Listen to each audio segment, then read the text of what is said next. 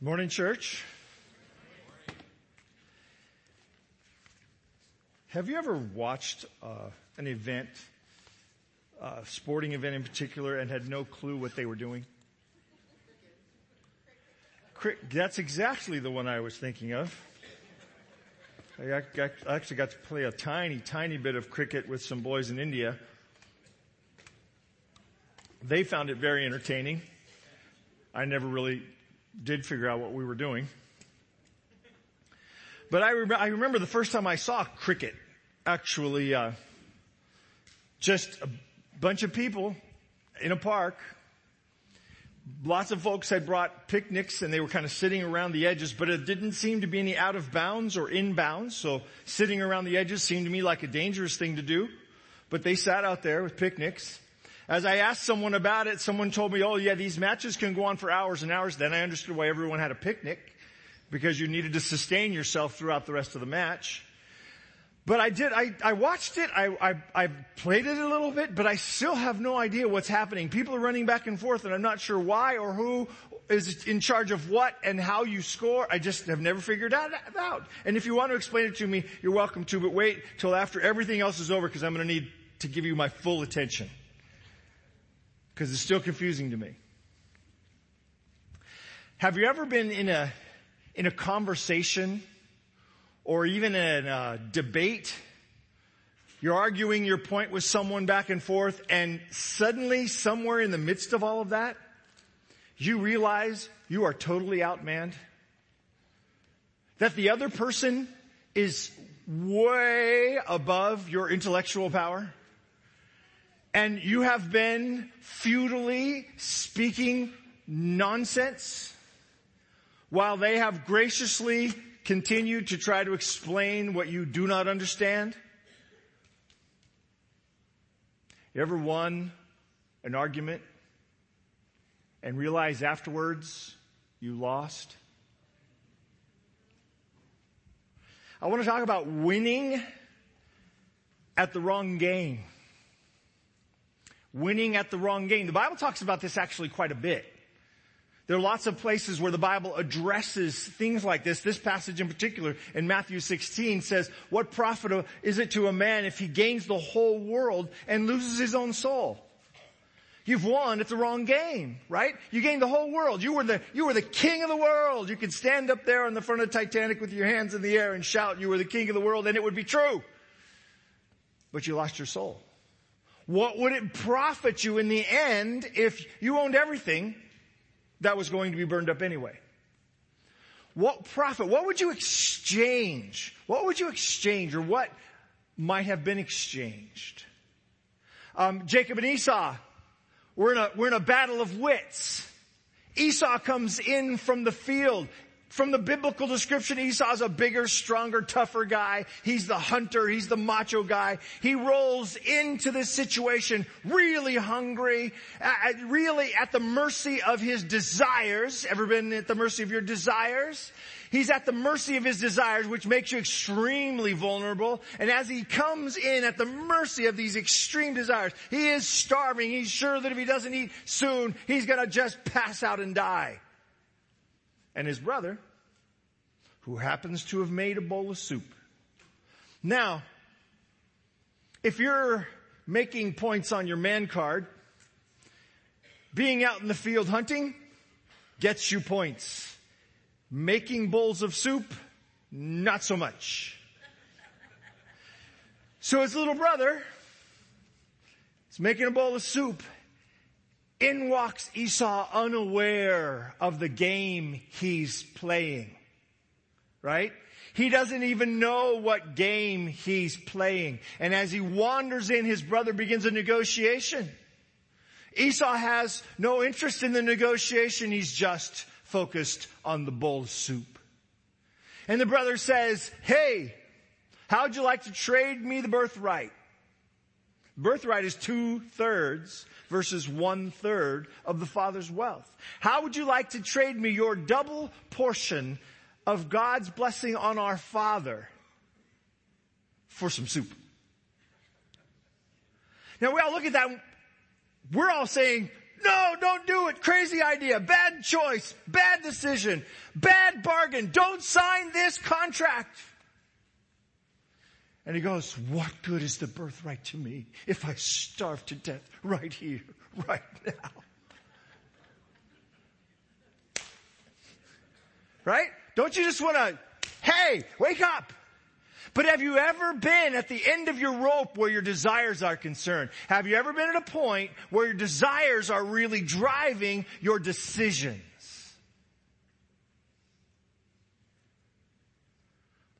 Now you're in a game.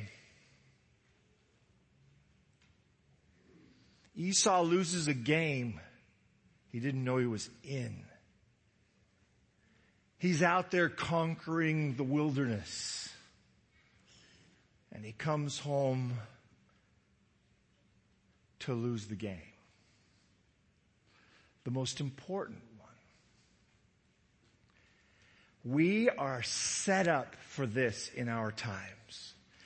We have been crafting messages to one another about filling our needs and desires and wants for so long that we are actually believing the stuff on TV is a must. We see the commercial go by, and 30 seconds ago, we had no interest in this, but all of a sudden, these last 30 seconds have made an impact on my life. I don't know if I can live without one of those. And you can feel into those. It can be almost anything. At the moment, it might be hunger that's really gotten a hold of you, and all of a sudden, you're on the move to go get a taco, and you aren't really sure why. You find yourself getting up from the TV, wandering over to the refrigerator, looking inside. Why? Because of something you saw on television. Because you're in a game, you're not aware of the rules of the game. We live in a society where the biggest argument for success is he who dies with the most toys wins. Right? Isn't that the descriptor of success? He who dies with the most toys wins. But here's the crazy thing. Who has the most toys? Who has the least toys? They're both dead. This was Solomon's point when he's saying, at the end of your life, you'll have all this stuff and you give it to somebody who's not going to take care of it. Soap bubbles, soap bubbles. It's all soap bubbles. Vanishing and gone. Winning at the wrong game. Today I want to kind of walk through a bit of a narrative. It's still Easter in my heart, in my mind. I've still been thinking about the cross. In fact, in the middle of last week, in the middle of preaching, you were just really glad I didn't run off on this because it would have been an extra hour. In the middle of preaching last week, the Lord kind of pushed this into my brain, put it into my mind. I never thought of it before. So I just want to walk through a little bit of the story around the crucifixion today. Do you remember the story? It begins with Pilate. Pilate, that's the governor of the area around Jerusalem. He's an unwilling participant in this game, right? He's an unwilling participant. He's being forced into an argument he doesn't want to have any part in. He hasn't asked for this. He's not interested in this. He's an unwilling participant in the game, but he's in the game. You ever feel like you're unwilling participant in a game, but find yourself in the game anyway? He's in the game. Then Pilate, who's been trying to get out of this the whole time, said to them, this is the priests and leaders of Israel, the third time. How many times? Third times. What happens when you swing the third time? You strike out. He said to them the third time, why? What evil has he done? I have found no reason for death in him. I will therefore chastise him and let him go. So he's trying to appease them now, right? I'll beat him and just let him go. It's not a reason for death here.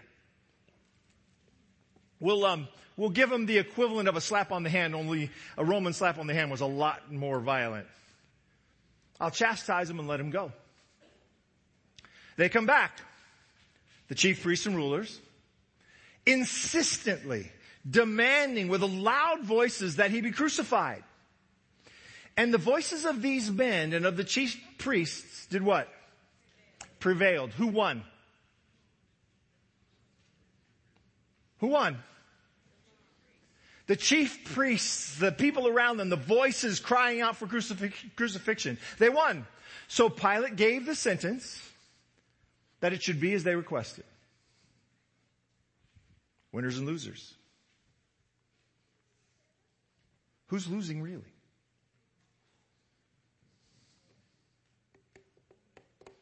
Who's winning? It's funny, isn't it? Because we know the end of the story, and so we're looking at the story completely differently. We have a set of glasses that we're not even aware that we have them, but since we know the end of the story, we look at the story differently.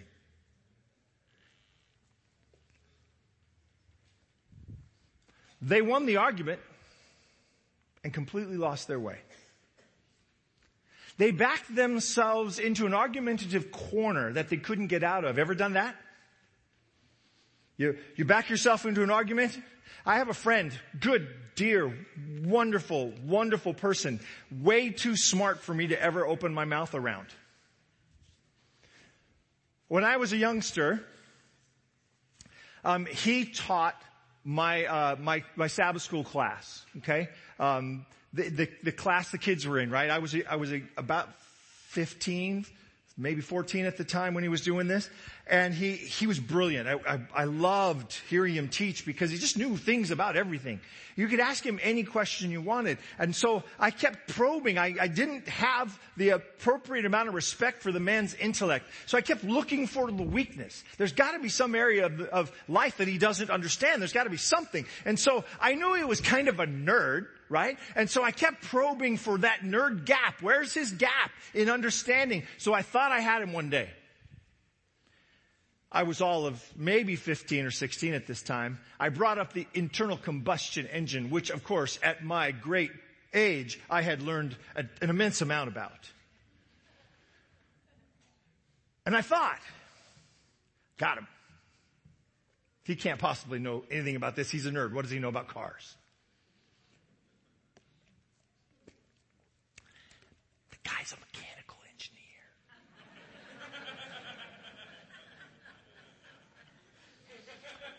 I just brought a butter knife to a machine gun fight. And so I started to ask him some questions, and he just responded very politely, just a really kind, gentle man. And he just responded and just started asking me. And I ran out I ran out of my vast amount of experience like within 30 seconds. And now I'm in this corner. He's talking. And I'm hearing Charlie Brown's teacher. Wah, wah, wah, wah, wah, wah. Because I'm so far over my head, I have no idea what he's talking about in this area of my expertise. And there I find myself in the corner. These guys have won the argument. They've gotten their will. And they're completely unaware that they've lost everything. They have no clue how deeply they are under this argument, how far they are out of sync with God. They've completely lost their way, and they've backed themselves into such a bad corner that they will defend it to the end. I find myself talking to a mechanical engineer, trying to defend what I do not understand. Crazy, huh? Great lesson for life.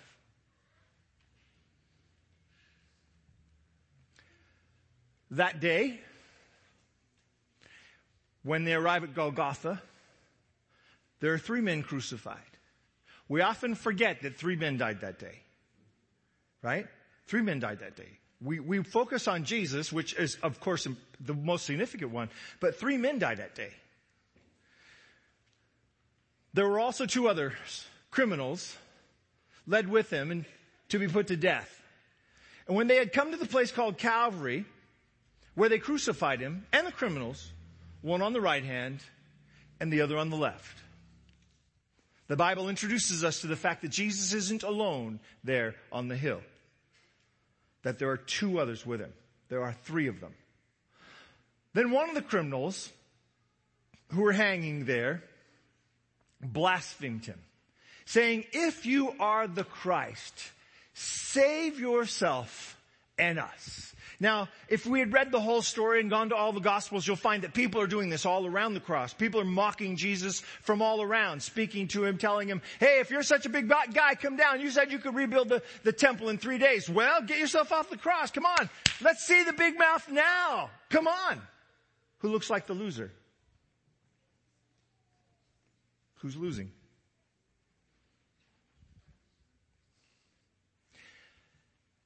This guy, dying alongside Jesus, throws his lot in with the crowd. Ever thrown your lot in with the crowd? You know, it's real tough when you're 14 or 15. You really want to fit in, and so you try hard to fit in, throw yourself into the crowd. But you also know when you were 45, you threw yourself into the crowd sometimes, right? You know that even at 65, you kind of want to fit in. You want to make sure that you go. One of the crazy things that happens to us when we get to be in that retirement age bracket is we now re-enter high school. I mean, it's not actually high school, but it feels a lot like high school. Because everything in your world suddenly changes.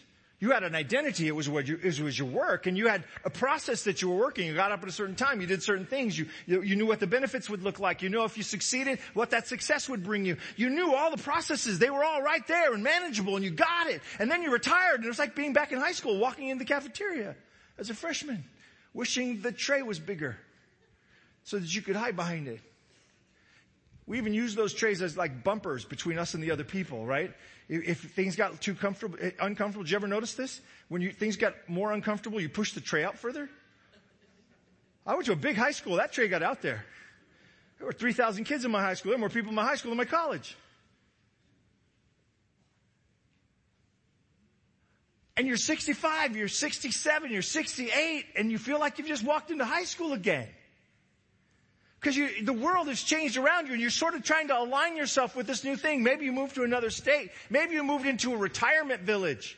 You know what that means? I left my neighborhood, and now I've got to find a new neighborhood and make new friends. And I'm not knocking it. I think very often they're the best move, but it still feels like you've just walked into the cafeteria, right?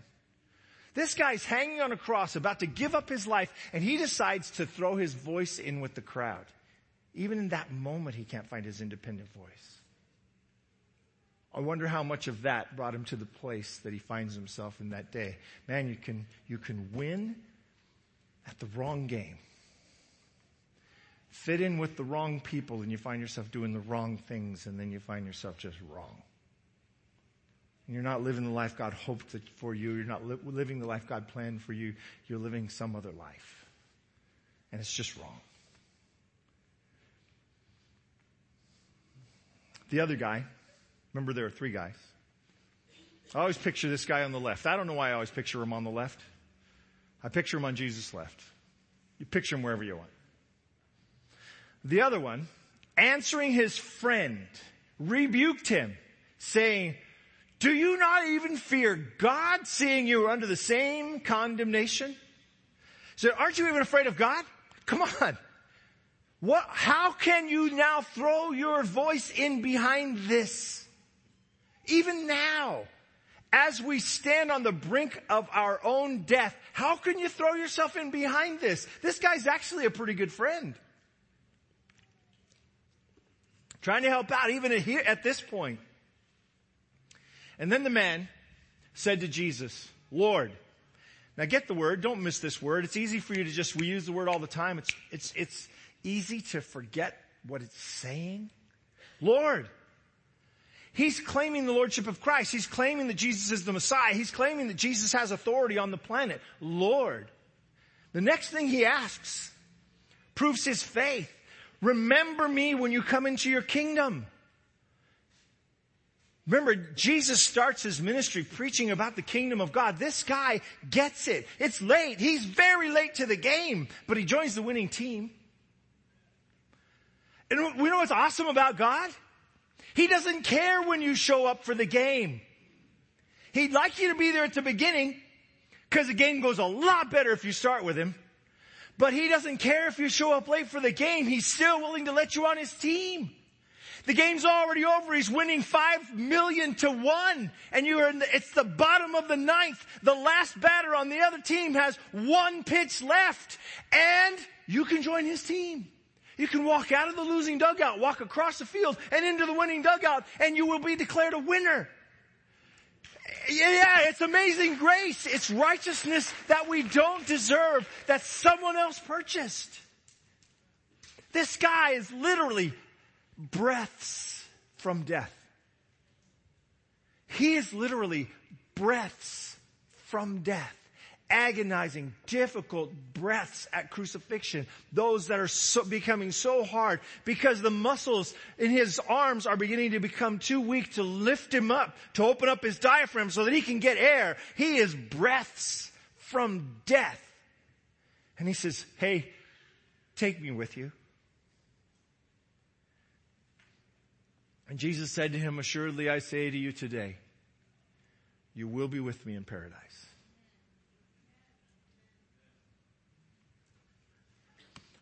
Hold on just a second. Let me explain a couple things about this to you. There's some rules. There's a whole bunch of written in Scripture. You need to understand them all before you make this commitment. First of all, there's 28. I'll go quickly.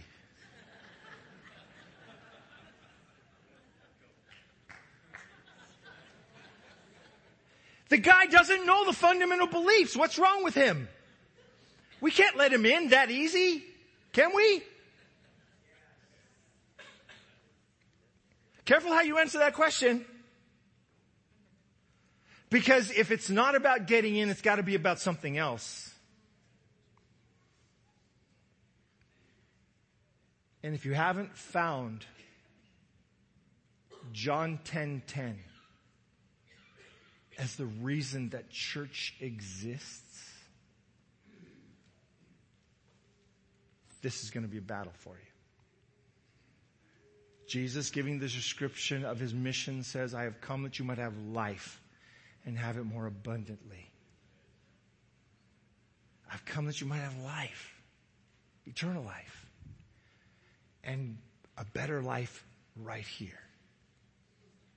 Align yourself with me and it will be better for you. You know all those things on your list that you shouldn't be doing so much, right? All the things. Think about all the things that are on the list of, I probably shouldn't be doing that. They're in the Bible. And that little voice that says you probably shouldn't be doing that, this is the Holy Spirit. This is not all that confusing. God says, I just want you to have the best possible life. Here's how it works. I made the planet. I know how it functions. I made you. I know how you function. Here, align yourself like this and it'll work out better for you. But if you come lying in a hospital bed, breaths from dying, and you say, remember me when you come into your kingdom.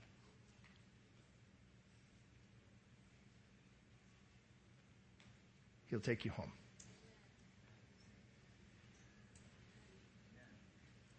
And there'll be a little tear and a little heartbreak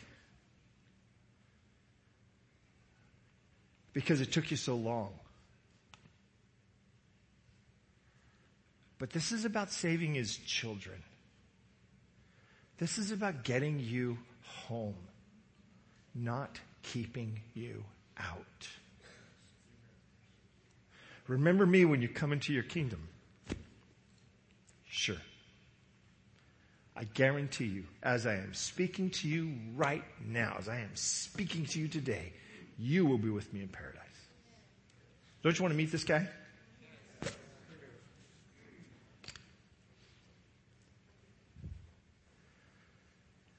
We kind of poo-poo deathbed confessions. We kind of say, well, we should be sure about that.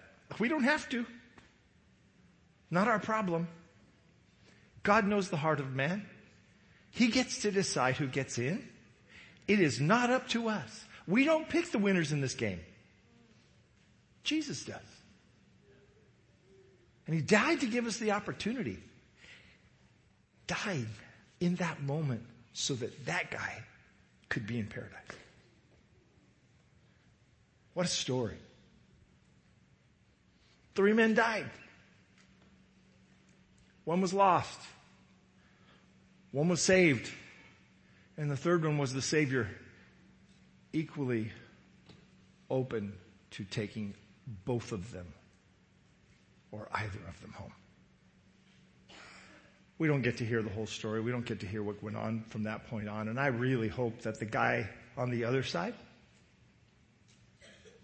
saw the light before he took his last breath. You know that their legs were broken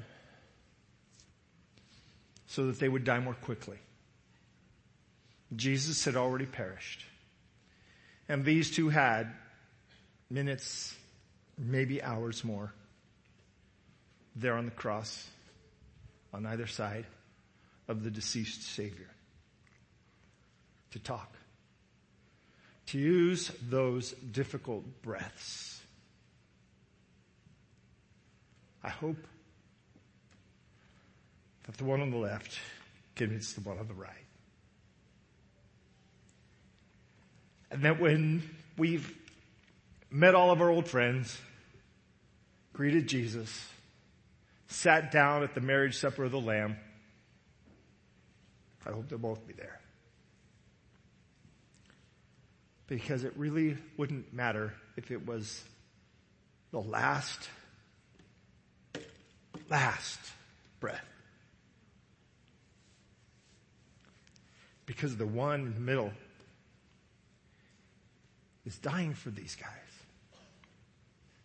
so that he can take them on.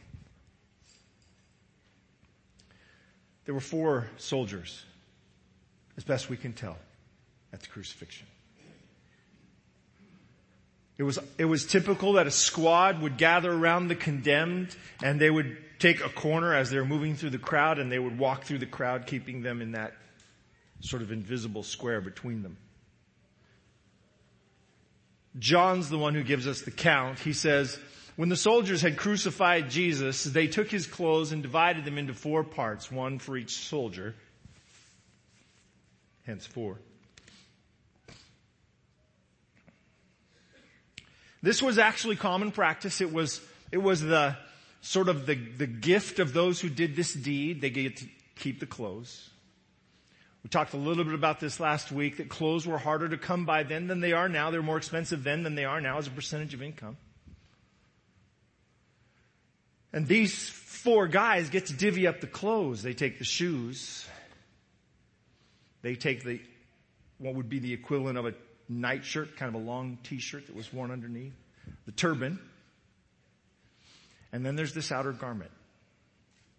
When the other guy's clothes, we don't seem to see anything. They don't say anything about him. But when it came to Jesus' clothes,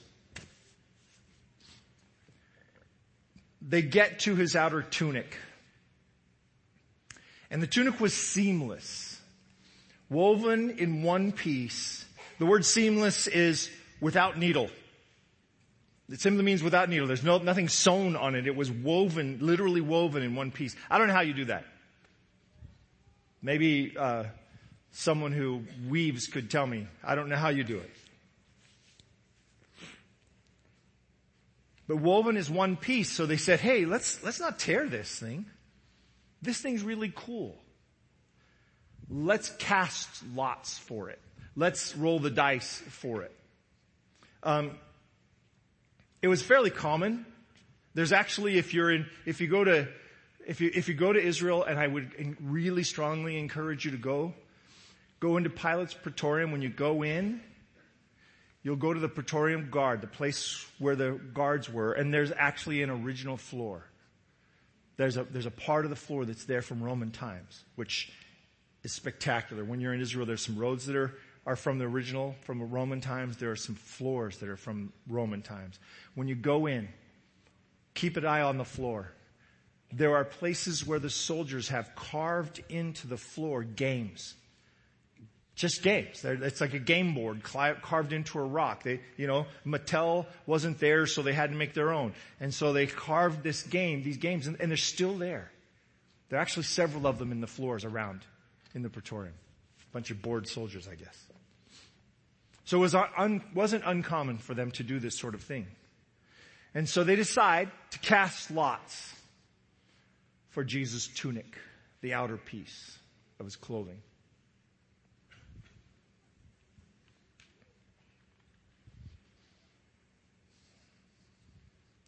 One of them won. We don't know which one. As this progresses through the day, it's gone from 6 o'clock in the morning, and it's really gone from the day before. And Jesus has come to his last breath. And when he breathes his last and cries out with a loud voice, the centurion who stood opposite him. So I don't know what that means, opposite him. I guess looking at his face. The centurion who stood opposite him saw that he cried out, breathed his last, and the centurion said, truly this man was the Son of God. Now, if you were to read this in Greek, the definite article is not there. It doesn't say the Son of God. You'll see some translations that will say a son of the gods. But when you read the contextual commentary about things that are godly, they very often leave off that definite article like this. So whether we should be translating it the Son of God, or a son of the gods, or a son of God, this centurion sees something different. He sees something different. One of these guys, one of these four, has won the game. One of them has not only his little pile of things, maybe, each of them gets a couple of shoes. There's, 3 of them have shoes, one of them has something else. They've added an extra tunic or extra thing to one of the others to make up for his missing shoe. And they've got sort of equal piles, but one of them has this really cool one-piece robe of Jesus, and he's kind of probably holding it up. Hey, look at it, guys. This is really cool. It was good that we didn't tear this up. I'm really glad I won. And yeah, my wife's going to love this. And he's folding it nicely and packing it away with his stuff there, getting ready to go home, because this is just a work day to him. Who won? 2 of these guys just went home from work. One of these guys went home with Jesus' tunic. But the centurion, he saw God. The centurion's being fitted for the robe of righteousness. One of the thieves already has one. And this guy recognizes God. Very, very, very old church tradition said that this was the first Gentile convert to Christianity. How cool is that? One of these guys rolls the dice, walks off with a really nice piece of clothing. And the other one sees what's happening. And he's getting fitted for the robe of righteousness. Who won? What game were they playing?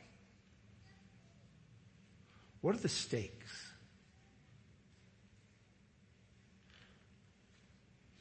You see, this had been predicted hundreds of years before. The psalmist had said, the congregation of the wicked has enclosed me. They pierced my hands and my feet. I can count all my bones. They look and stare at me. They divide my garments among them, and for my clothing, they cast lots. They didn't even realize they were in a game. They were in a scene set hundreds of years before. What game are they playing? What are the stakes?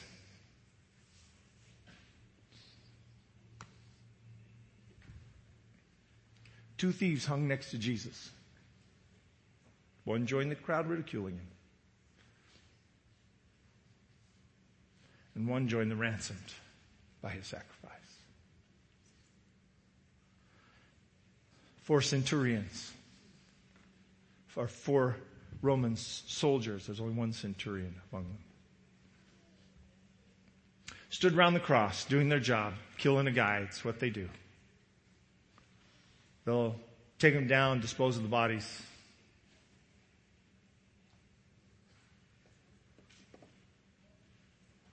One of them took Jesus' tunic home. One of them has a collision with God. Who won? Around the cross were a bunch of men who had shouted for the blood of Jesus. They had cried out to Pilate, "We have no king but Caesar." They had cried out to Pilate, "Crucify him, crucify him, crucify him." And now they've had the satisfaction of hours of belittling him in front of the rest of the nation as people walked by. It's on a main road intentionally. And as people walked by, they're pointing out, yeah, this is the guy. This is the one who said he could rebuild the temple in 3 days if it were torn down. Yeah, now where's all the big talk? This is the one people say could raise people from the dead, heal the blind, all that sort of stuff. Poppycock. He can't even get himself off the cross. These guys think they're winning.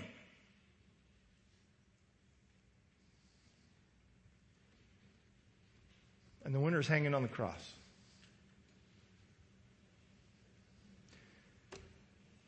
Behind the scenes, in an unseen realm, the devil and his angels stirring up the crowd, encouraging this nonsense. And he thinks he's winning. And the winner is the man who's dying.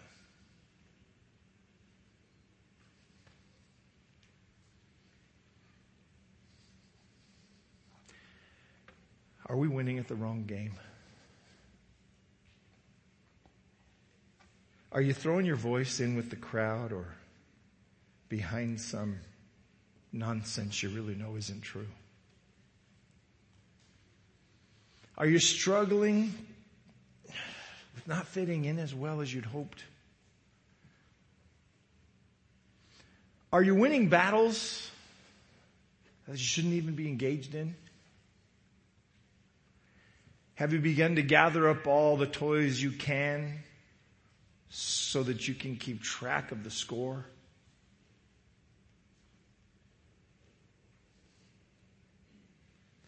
We need to be careful we're not winning at the wrong game. Because what's really happening here is that God of the universe,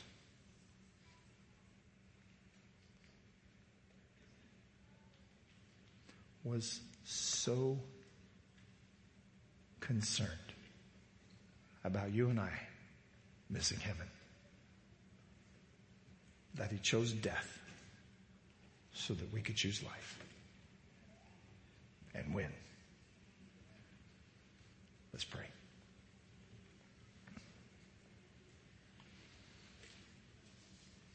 Father God,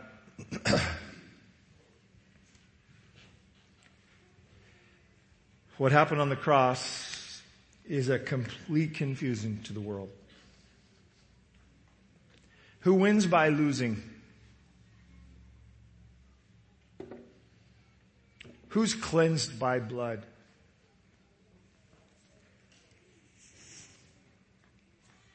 Who finds answers from a dead Savior?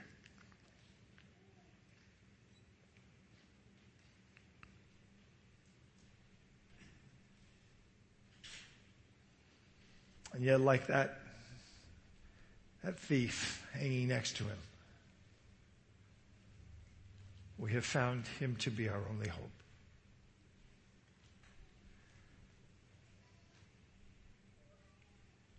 that the scoreboard is all messed up.